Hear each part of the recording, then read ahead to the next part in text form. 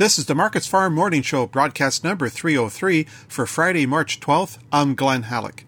ICE futures canola contracts are lower on Friday morning following yesterday's spike. The May canola contract is down $8 at $793.50 per ton. The July contract is down $8.50 at $745 per ton. And new crop November is down $5.50 at $629.20. Ideas that canola is looking overpriced are weighing on values. Also, there's weakness in the Chicago soy complex as well as European rapeseed. Meanwhile, there are gains in Malaysian palm oil. A stronger Canadian dollar is adding to the declines in canola. The loonie is at 79.92 US cents compared to Thursday's close of 79.61. Tight supplies and strong demand will continue to underpin canola values and are tempering further losses. The Canadian Grain Commission reports canola exports are up 6% for the week ending March 7th at more than 254,000 tons. Domestic usage is up 6.3% at nearly 207,000 tons.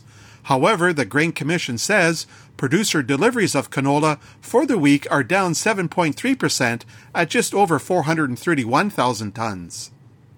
Coming on the heels of reductions by the Rosario Grain Exchange, the Buenos Aires Grain Exchange is cutting its call on Argentina soybean production by 2 million tons at 44 million, and the BAGE is reducing its forecast of Argentina's corn crop by 1 million tons at 45 million.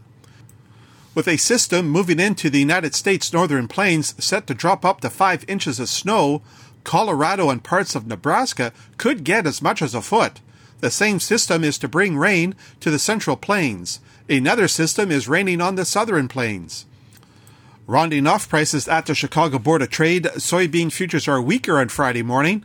The May soybean contract is down 20.5 cents at $13.93 per bushel.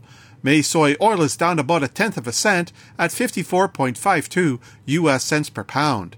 May soy meal is down $8.40 at $396.40 per hundredweight.